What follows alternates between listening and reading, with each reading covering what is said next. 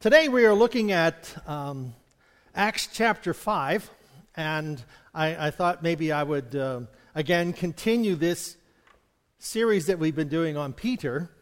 And it's interesting as you look back over the messages, and perhaps if you would like to listen to them all over again, they're on the computer on First Assembly of God. Nope.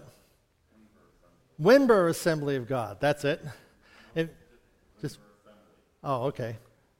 WindberAssembly.org. There we go. I just type it up and hit it and it comes on, all right? So I don't even know the whole thing. But WindberAssembly.org, and all the sermons are on there. So, and they're even audio and visual, so you get doubly blessed. Yes. Okay. Enough of that, huh? Doubly blessed. But the idea is to follow Peter, okay? And Peter's a very interesting person, you know. I think of him as perhaps a lot like us, and he, you know, as we go back and be a little reflective over his life and his calling, you know, he's this uneducated fisherman, and Jesus calls him, and, you know, like the other disciples, they all have their preconceived ideas about what Jesus is going to do for them and how that Jesus is this new Messiah, and, you know, he's going to set up his kingdom, and they're going to be rulers and things like that. And I think of that in the context that you and we have these preconceived ideas about religion, about faith, about our relationship, about church, things like that. And those preconceived ideas generally stand in the way of what God really wants to do in our life. And how then do we challenge those conceptions to get them out of the way so that we can proceed in our faith? See, our faith and our relationship with God, see, it's faith and relationship, not religion and getting in. It is faith in God, forgiveness of God in our life, establishing a relationship with Jesus Christ. So we have Peter. Now, Peter's this guy, you know, he's this impetuous Peter is a good word, good combination for him. And he has this preconceived idea, like the other disciples, that Jesus is going to set up a kingdom. He's going to be on his right or left, and they all were jockeying for positions. Well, we know that the crucifixion came, and Peter's the one who said, "I'll never deny you, Jesus." And Jesus told him, "Well, tonight, Peter, you're going to deny me 3 times. And it's this type of situation we find Peter just sticking his foot in his mouth and things like that. Well, after the resurrection, they still are not quite sure what all of this means. What it means for Jesus to be alive, and what it means for them as followers of Jesus, what they should be doing. You know, they go fishing. Jesus appears to them and feeds them bread and fish along the shore, and goes with Peter again over, "Do you love me? Feed my sheep. Do you love me? Feed my sheep." 3 times he does this with Peter. Well, then comes Pentecost. Pentecost is the coming of the Holy Spirit, and the Holy Spirit is that unique person of the Trinity that is everywhere present, that speaks with each of us and to us in our hearts and our minds, leads us. And it's a challenge because we would say, well, you know, if Jesus were here, we could hear him and we could listen to him, we would do that. Well, the Holy Spirit is the Spirit of God, and he is the third person of the Trinity, and he teaches us and talks to us about the Word. He's the one, the Holy Spirit. If what we know about God, God taught us. The misconceptions we have, we learned them on ourselves. You know, we took them, you know, generally in a negative context, and took them in a direction that separates us from God. What the Spirit does in the Word of God brings us to an understanding of God in which we can apply our faith and apply the Scriptures to our life. Jesus didn't come to condemn the world. Jesus came to save the world. Jesus is not the condemning person. Our sin and our faults and our failures are our condemnations. The Spirit has come to set us free. The Spirit of God has come to liberate us, that we can become the person that God intended us to be if there were no sin in our life or no separation from God in our life. So God wants to free us up and how we can become that person that God intended us to be. Without doubts, without fears, without a condemning spirit, without negativity, without fault-finding and failures. God wants us to see how that He can work in our life and have faith, which is a belief that God is going to bring good things into our life.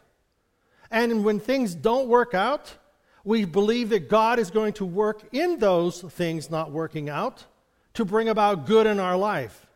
And so this is the way that God is at work. And so we have Peter then. Peter has gone through all these different misconceptions and understandings and denials of Jesus, and then empowered at Pentecost. And then Peter stands up and preaches, on Pentecost and declares what has happened. And there's a whole change in Peter's life. He becomes transformed.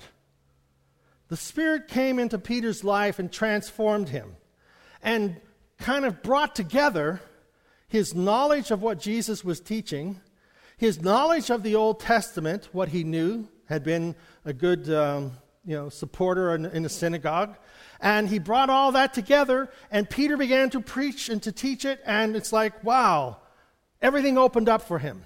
Well, in today's lesson, in chapter 5, we have Ananias and Sapphira. Now, here's Peter, and what has happened in the early church is they have decided, they're together every day, and they're praying, and they're worshiping together, and people, and they believe that Jesus is going to come back quickly. They saw him go up into heaven, and the early thought was, well, Jesus is going to come back, and he's going to set up his kingdom, his earthly kingdom, whenever he gets back. So they decided to sell. A lot of individuals were selling what they belonged, their belongings, their homes and their lands, and putting it into a common pot. And everyone that was a Christian, there was food and lodging and things taken out to take care of everybody. So some of them were, Peter wasn't telling them to do this. They were just individuals who felt that that's what they should do. Because there were some very poor widows, beggars, that were part of the church, and so they were taking care of them. Well, in chapter 5, we have Ananias and Sapphira. Now, Ananias and Sapphira, we're going to read about them in a little bit. But so if we see the situation here, we have people who were taking their goods, their lands, selling them and giving them to the church. Now, some of them would give everything, and some of them would give a portion or whatever, but they would give what they had and put it into a common banking account. But a man named Ananias and his wife Sapphira, conniving in this with him, okay, so Sapphira and Ananias and Sapphira were conniving. What do you think that means? They were scheming. Ananias and Sapphira, they were scheming behind the scenes because people who were doing this were kind of elevated. Wow, aren't they really good Christians? Aren't they really good at what they do? Look at how they sold everything and put it in the bank. So they were conniving. So there was the good that they had could have come into their life. They were conniving in such a way that it wasn't going to be good. They sold a piece of land, and secretly, conniving and secretly are not good words to use in the same sentence, okay? If you're conniving and doing something secret, you better watch out. Okay, so they secretly kept part of the price for himself, and they brought the rest to the apostles and made an offering of it. Now, it's not a bad thing that they had sold, nor was it bad that they had only given a part. That was not the problem. The scheming and conniving was, we gave the whole thing. Aren't we good? Will you please look at me? Look what I gave. How good I am. Don't you like me?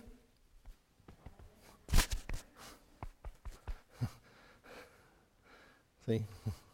Well, Ananias and Sapphira were doing this in order to gain popularity with the church. And so we know that, we've all heard that, I don't go to church because there's a bunch of hypocrites over there. Well, some people like to pretend that they are Christians. That's an actor. An hypocrite is an actor. And so there are people who act like Christians for the public, and so they pretend to be something they're not. Ananias and Sapphira are pretending to be something they're not. And when God starts something new, like this is the dispensation of the church age, this is the beginning of the church age. And what we find here is that God begins it with a bang, okay? God begins it with a bang, and Ananias and Sapphira are representative of all of those individuals who would go into a church situation pretending to be something they're not, and conniving, scheming, secretly to deceive. Now, there's a difference between a conniving and secret and people who are just human. Okay? People who are human are people who make mistakes. Now, human is not an excuse. Well, you got to excuse me, I'm just human. Excuse me, everybody's just human. All right? It's not an excuse. It's a reality. So people will fail. People will make mistakes. There's no one who is perfect. I just thought I'd tell you that. Okay? In case you thought somebody was perfect, or you thought you were perfect. I hate to burst your bubble, but hey, it didn't happen. You're not perfect. So people are going to fail us. Our faith is not in people. Our faith is in God. And our faith is in God, and everyone. We're trying to do our best, and do we fail? Yes. And are people going to use that as an excuse not to do their best? Yes. You see, if you're looking for an excuse, you will find it. A poor excuse is good as a good one. There's still excuses. Okay. So, Peter, there are miracles of mercy going on in this local church, in this early church. There's miracles of helping. There's miracles of taking care of widows and the orphans and people who had no one to take care of them. They've come into the church, and the church is newly formed. I mean, this is just right out of the, weeks after Pentecost and the coming of the Holy Spirit, and there's this tremendous sweep of the moving of God and of people remembering what Jesus taught and did. And now there's preaching that Jesus is alive, and there's all these people who saw Jesus alive after the crucifixion. And they're telling everybody about what they saw, and people are convinced that Jesus is the Messiah. So they're coming out of the woodwork. All the people have heard about him. All the people who had seen his miracles. All the people who listened to his teachings and saw him crucified and gave up hope. And now there's hope again in a resurrection. And it's true. And so they come together and they're celebrating and they're worshiping. And they're just really caught up in all the good things. And Ananias and Sapphira want to ride the tide.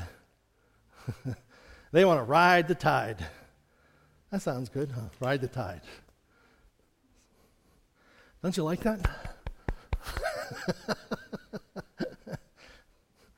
All right, go on. So, what happened? Brought their money in, threw it in the pot, and Peter said, now, how does Peter know what he's about to say? How does he know this information? He goes, Ananias, how did Satan get you to lie to the Holy Spirit and secretly keep back part of the price of the field? How did Peter know this? Remember, Peter's this ignorant fisherman who's never had any formal education, now is the leader of the early church, and there are thousands coming to the church daily. There are like 5,000 at one time, 3,000 at another, and Peter is the shepherd. He's the head shepherd of all of these people, and the other disciples are there. And so here's Ananias and Sapphira coming in, and they're, Peter's overseeing the coming of the money in, and he looks at Ananias and he says, he knew what Ananias had done. Well, in the gifts of the Spirit, it's called the word of knowledge. Word of knowledge is there's certain facts in the mind of God that God will let us in on that we have no way of knowing. We used to call it, some people would call it ESP. extrasensory perception. Some women call it women's intuition. And then some people just call it paranoia. All right. Paranoia is, I think you're thinking bad thoughts about me. That's not a revelation from God. Okay, that's just paranoia.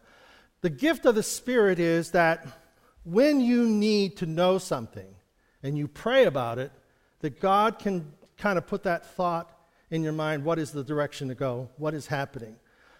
When I was doing a lot of counseling, when I did a lot of counseling, I would sit there and sometimes, talk to individuals, and they'd be going off in a direction, and I'm getting there and saying, this isn't right. This is not where it's supposed to go. And I would say, what about this? And they go, how'd you know that? I said, tell me about this and what happened here. Who told you? I said, well, I just know that this isn't where we're going. This is where we need to go. Now, whether it's my ability to see or whether it was God, I don't want, but there was a way of knowing. My grandmother was a preacher. And she didn't have a church, but she would speak at different revival services and things. My grandmother, if you didn't want to be exposed, you didn't go to church when my grandmother was preaching. Because my grandmother would be preaching and she would look at somebody and say, well, what about, and she would just call out something that happened in their life or something that they did, and no one knew about it. It was a secret thing, and she would just flat out say it, Or somebody had an illness that they hadn't told anyone about, and she would call it out and say, well, what about, and she wouldn't say, like in the television thing, they go, well, somebody out there has a problem, and there's, 10 million people watching, and one of them has this problem. My grandmother would go to a person and say, you have this problem, right? Yeah, how'd you know? It's called a word of knowledge. Well, here Peter has that word of understanding, this word of knowledge about Ananias. And he says to Ananias, how did Satan get into you to lie to the Holy Spirit and secretly keep back the price of the field? He knew, and he blamed Ananias for allowing Satan to bring this thought into his life to lie. Now, it's important that we understand lying is that which is deceptive, and it destroys, it kills. The outcome for Ananias and Sapphira is that they die. Well, they die, just drop dead. Peter doesn't say, well, you're going to die for this. He said, you've lied. And then they died.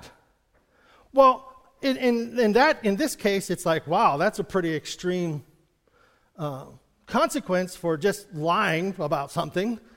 Well, it represents that whenever we lie, we are killing the truth. And we can't build our lives on lies. They will destroy us. So we find that in this analogy, we know that everybody who's lied in church doesn't die immediately. There's lots of people who lie in church. Where else would you want to lie? Because everybody's going to believe you. You think about it. If people who are liars want to lie, they're going to go someplace where somebody's going to believe them. What's the use of telling a lie if somebody's not going to believe you? So you got to make it a better one. But you see, people who are actors want to act out a part, and they will what? They will do whatever it takes to make their part work. So Ananias is an actor, and he wants to perform for the community. He wants the community to elevate him to a position of honor. So he's in this for what he can get out of it, so he gives part of and says, I gave it all. That's the lie. I gave it all. You look at me and elevate me. So what happened is Peter says, why did you let Satan got into you and you secretly kept back part of the land? Before you sold it, it was yours. After you sold it, the money was yours. So what got into you to pull a trick like this? You don't lie to men. You didn't lie to men, but you lied to God. And this is the part that when I think about our life is something, we're in our life to live before God. We live our life before God, and that we're not here to pretend to be something. I'm pretending to be a good Christian. I go to church. I will try to do the right things. You see, if we cannot be a Christian without God's help, you need God's help to live the Christian life. You know, if we're doing something wrong, we need God's help to overcome that wrong.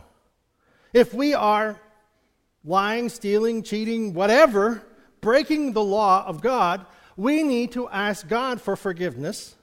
We need to ask God to break that habit in our mind and in our spirit, and to overcome that weakness inside of us that says we've got to do this in order to present a picture of myself, an actor. I am acting out a part, and therefore I am wanting to portray an image, so therefore I've got to do whatever it takes to make this actor succeed. And God is saying, it's not that way. It's not that way at all. Be yourself. I know who you are. I made you. While you were yet in your mother's womb, I formed you, and I gave you all the abilities and all the qualities you're going to need for your entire life. And lying is not going to bring them out. The truth of my word is going to bring them out. And see, God wants to bring out the truth in us. God wants to bring out the life in us. God wants to bring out the best in us. God wants to bring out the things that He put inside of us that will benefit our life and the lives of the people around us. And God wants to bring this out of us. But sometimes we feel we have to be an actor and wear a mask. See, anybody can be an actor, whether it's at work or at school or at home. We can be actors all the time, presenting something that we're not. God wants us to believe for the impossible, to bring out the qualities in our life that are very much a part of who we are. He doesn't reject those qualities. He made them. And He makes them, and then His Spirit and His Word come together with that qualities, and then to build that person. Not a pretender, but a real person who is a contender. How about that? We're not pretenders, we're contenders. Contenders? Contender for the... Okay. So anyhow, contending.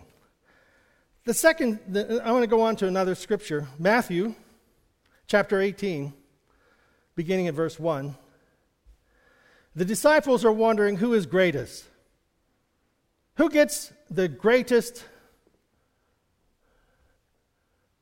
That's not there, is it? Do you have that, Matthew? Oh, you're working on it. Okay. I can't read my writing for what verse 1 is. Who is the greatest in the kingdom of God? The disciples want to know this, okay? And then he says, for an answer, Jesus called over a child, whom he stood in the middle of the room and said, okay, Jesus, disciples, who's greatest? They were again looking at, there's all 12 of us here, Jesus. Choose us. Pull one of us out and tell us that we're greatest among all the rest. What does Jesus do? He takes a child that is in the room, puts the child in the middle. Okay? Puts the child out, calls the child out, and says, I'm telling you, once and for all, that unless you return to square one and start over like children, you're not even going to get a look at the kingdom of God. If you don't start your life over like a little child, nothing will work.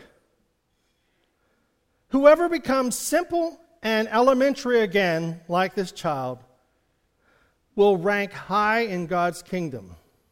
What's more, when you receive the childlike on my account, it's the same as receiving me. So when you receive this, what I am, like a child, we call it being naive. Naivete means inborn character. Inborn character. The naive child inside of us is one that accepts without question. What made me think of this, we have Jackson with us, and I think it was either last week or the week before, whatever, whenever Jackson was downstairs in children's church. And they were talking about Jesus and his miracles, and I think it was the same Sunday we were talking about walking on water, and Jesus walked on water and the problems and so on. And then Jackson comes up and says, and Super Grover came. Super Grover. Okay. Super Grover showed up. It's like, now, in his mind, Jesus was doing the supernatural, and so does Super Grover. Okay? Super Grover shows up. And the naivete is the inborn character of trust. And unless you become, as a little child, that simple trust. Okay? Now, please, I know it's hard for us not to talk about rabbits that lay eggs and how that they can visit every home around the planet and bring everybody eggs. Now, first of all, it's got to take, this is adults doing this. And this is adults saying, there's a rabbit that lays eggs. And they're colored eggs, and he goes to everybody's house and puts them in a nice little basket and leaves chocolate there too. Yes? What's that? Oh. So anyhow, there's little kids back there. I have to remember. All right, I'm thinking that. So the idea is that when we look at this, I have the question. Doubt in our life often comes from faulty beliefs that don't come true. Somehow we believe that the end justifies the means, that somehow we have to tell lies to create happiness. See, I always had troubles with this whenever our kids were growing up, because yes, there is an Easter bunny, because look, there it is, it's a stuffed one. And yes, we do color eggs, and we do have these Easter egg hunts, but somehow we have to look at this and know the difference between putting them on equal enthusiasm and equal belief. Because at some point in time, we're going to be responsible for both in the eyes of that child. And the challenge is, in our own lives, when we are challenged to have a childlike faith, to believe something, our first response is, what? Negative. Oh, I'm not a child anymore. Why? Because sometimes those childlike beliefs were proved to be invalid. Sometimes those childlike beliefs were proved to be invalid, and so we don't look at our faith anymore and our faith in Christ to know that God can do miracles in our lives. And we somehow have canceled out this inborn child, this inborn character that's inside of us to believe. We've canceled that out because we believed too much, and I didn't have Super Grover when I was growing up, but it hadn't invented Super Grover. I had Superman. We have these superheroes, and it's still that type of belief that, there's this person who can jump tall buildings in a single bound. It's faster than a speeding bullet, and, then stop trains, and, whoa, wow, where's he live? Well, he came from Krypton or someplace, Oh. So there was this, and so inside of us, whenever we challenge ourselves to believe the simplistic principles of our belief, which is what? They were already there. We don't have to create them. We canceled them out. We canceled them out. And whenever we have this going on with Ananias and Sapphira, we know that Ananias, he wanted to play a part in order to ride the tide into the early church and be somehow elevated to a position that his character wasn't ready for. He wanted to be elevated to a position that his character wasn't ready for. And he was going to do it by lying. And he died. And and what do people do when they lie? They are generally trying to ride something to a point to be something that they are not. So they have to lie. Lying will rob us of life. Lying will rob us of life. Your life will be built on the truth of God's word. Sapphira, his wife, comes in, and Peter says to her, is this what happened? She goes, yeah, that's it. She died. You see, it doesn't matter how many people believe the lie. If you originate it, it's going to take away the truth. And the truth is what? It's going to destroy. The truth will set you free. The lie will destroy you. And then, as we go on, right after this, verse 12, through the work of the apostles, many God signs were set up among the people and many wonderful things done. So there was like this total respect for God. There was this total expectation that God could do anything. And so and there were miracles going on all over the place, and they were all met regularly. The people got together, these thousands of people got together regularly in the homes. There was a remarkable harmony on the temple porch, named after Solomon. So outside of the temple, where they worship, where the sacrifices were, and outside people were gathered and they were singing their psalms and praising God and thanking God. But even though people admired them a lot, outsiders were wary of joining them. There were some people who were coming in from the outside villages and so on.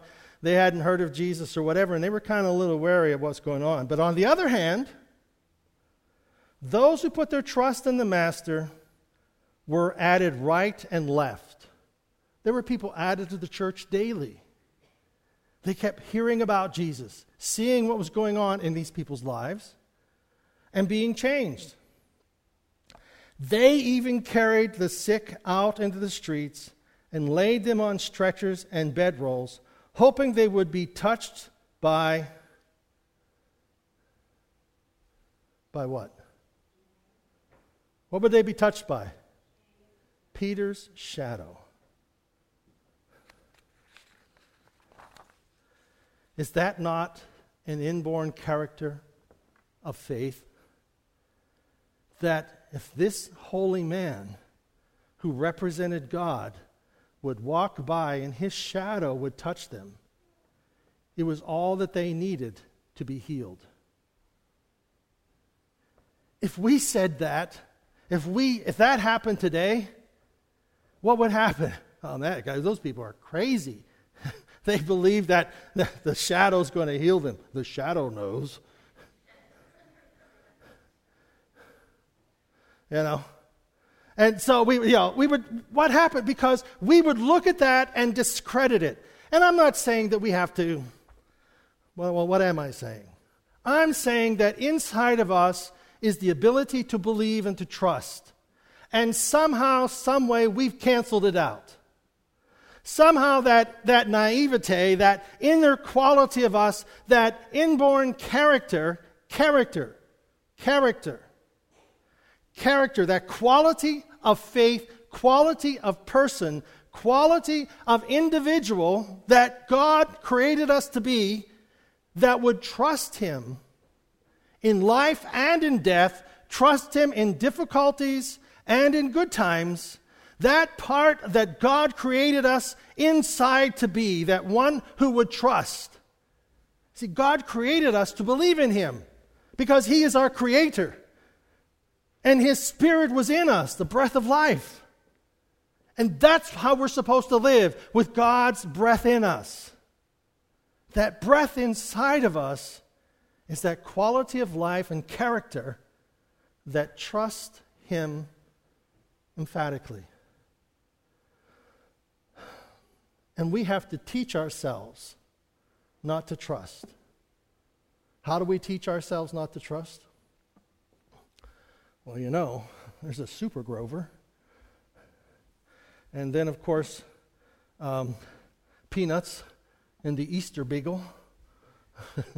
The Easter Beagle, he delivers eggs.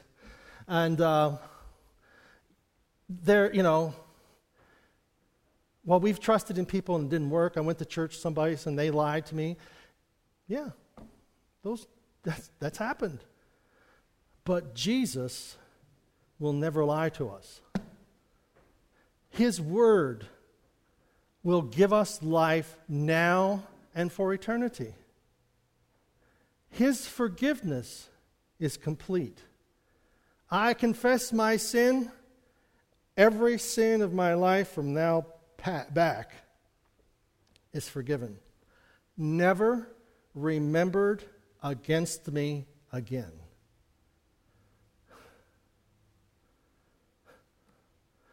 That's how complete God's work in us. Eternal life is not something, a date on a calendar out in the future. Eternal life is the quality of life that we live now, making a difference. So, what do we have? We have Jesus. We have Him walking in our lives, helping us each moment of each day, and that His Spirit is alive inside of us, that inner character, that inner quality. And we may have been hurt, and that may have been challenged and canceled and all that stuff, but that still doesn't mean that we can't believe. And whenever we begin to believe, we begin to see God working in us. And it starts, Father, forgive me, for I have sinned. He forgives us. Our name is written in His book of life, and we begin the eternal lifestyle now. How about that? Don't worry, I don't have a Super Grover. I don't have a Superman. And I don't have a Easter Beagle. But I do have a Jesus that is given to us in the Scripture. His Spirit is with us, and just as Peter was changed from that fisherman into a leader of the early church, so too God has a work that He wants to do in our lives, and we don't have to lie or pretend. We just allow ourselves to be us, and God will do the molding and the making and the lifting and bringing out of the character in us. Amen? Let's stand, shall we?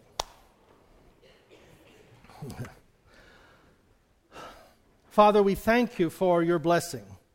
We thank You, Lord, for the hope that we have in You and the life that we have in You.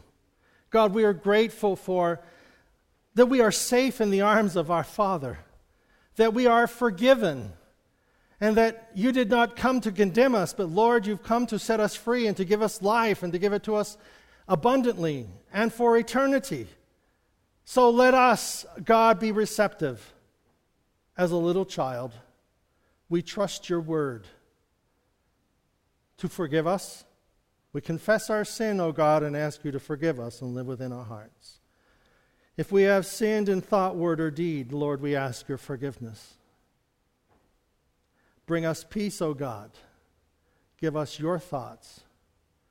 Give us Your presence. Take us from this day forward to grow in our relationship with You. We pray, God, Your blessing upon our lives, upon our families. May Your Spirit teach us, touch us, embrace us, hold us close to You, we pray. In Jesus' name we ask. Amen. God bless you.